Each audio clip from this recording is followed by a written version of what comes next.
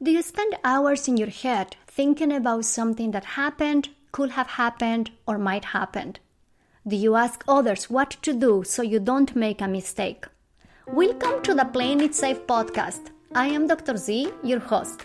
I am a clinical psychologist, an author, and a person that is super passionate about sharing with you science-based skills to overcome any type of fear-based struggles. Who doesn't experience fear? Who doesn't play it safe? In this show, we will discuss how fear-based reactions happen in day-to-day life, how playing it safe behaviors look like, sound like, and feel like, how you can put into action solid tips from behavioral science to get unstuck from worries, fears, obsessions, and anxieties, and how you can start doing what works, what matters, and what you care about. Behavioral science doesn't have to be boring. Thanks for listening, and let's get started. Hi everyone, welcome to another episode of the Playing It Safe podcast. This is part 3 of a series on perfectionism. When thinking of perfectionism, I am thinking of all the struggles related to the fear of making mistakes, fears of being a failure, and harsh criticisms. One way in which we handle all those fears is by playing it safe with perfect actions. In this series, I am sharing with you micro tips, insights, and questions so you can start checking how it works in your life, how it works in your relationships when you start playing it safe by doing things right and perfect. Before we move on to the episode, I want to say thank you so much for listening to the podcast and your consideration with my work. I am super grateful that the last couple of months I have been receiving emails from you with specific questions about how to get unstuck from worries, fears, anxieties, and obsessions. I will definitely do my best to get back to you.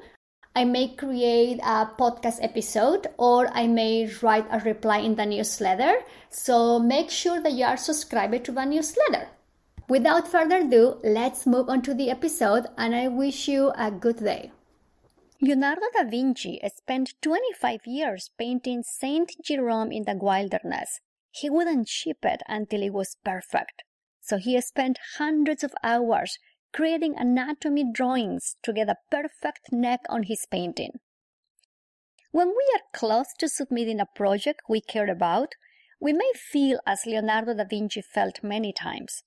We may be afraid of making a mistake, afraid that our work is not perfect enough, not good enough.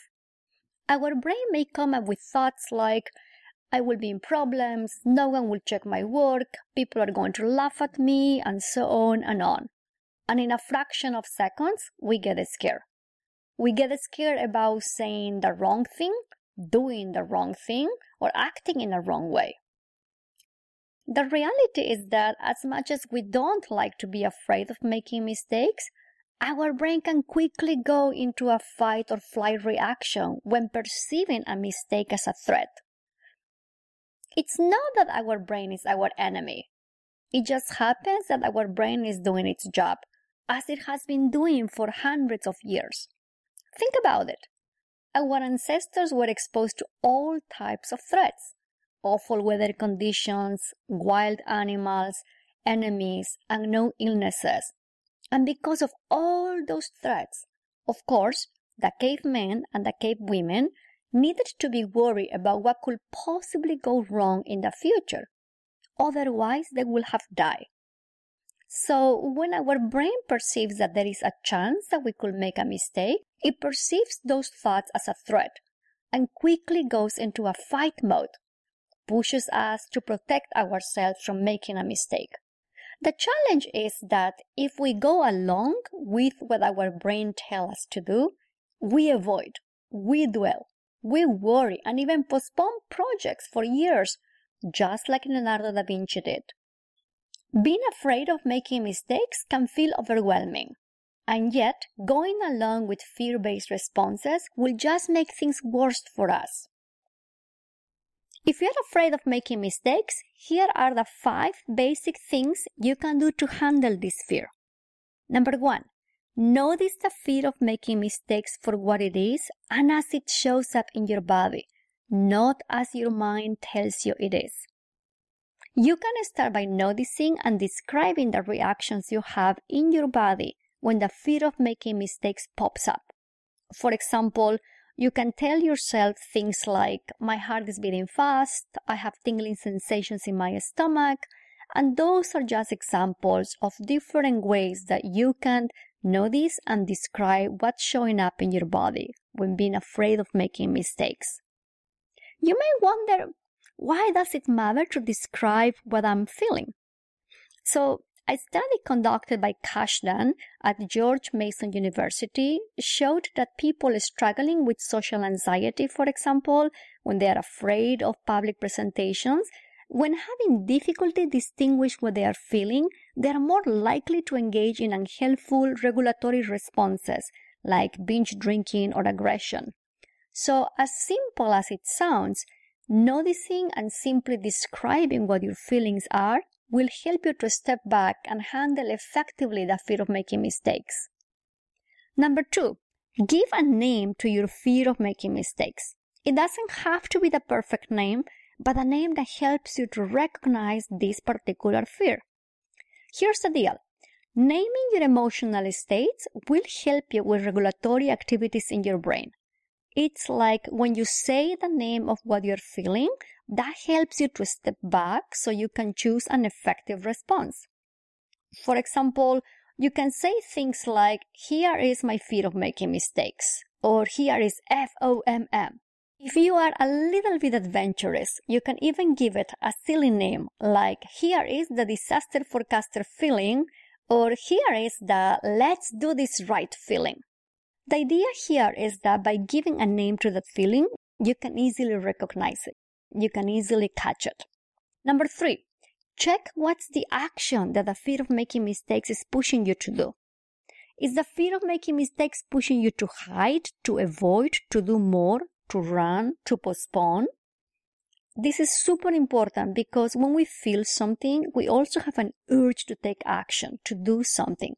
But without checking what the action is, we blindly act on our emotions. Number 4, check what really matters to you in that particular moment. So after you check what the fear of making mistakes is pushing you to do, check if that particular action is consistent with how you want to be in that situation. There is no one better than you to check what really works. Keep in mind that doing what we care about doesn't mean that we won't be afraid, doesn't mean that we won't have yucky feelings. But instead of doing automatically what our feelings push us to do, we can learn to make room for them when things matter to us. Number 5, choose your actions. This is the last step, and it's really about you choosing how to act and behave in this moment. In a moment in which the fear of making mistakes is pushing and demanding that you do all types of things. It's really about you choosing what to do that will take you to a richer, fulfilling, and meaningful life. It's really like shifting from feeling afraid of making a mistake to intentionally choosing your actions. Here is a recap of all the 5 steps to handle the fear of making mistakes. Number 1, notice the fear of making mistakes for what it is and as it shows up in your body. Number 2, give it a name. Number 3, check what's the action that the fear of making mistakes is pushing you to do. Number 4, check what really matters to you in that moment. And number 5, choose your actions based on what matters to you, not based on the fear of making mistakes. Try these steps and let me know how it goes.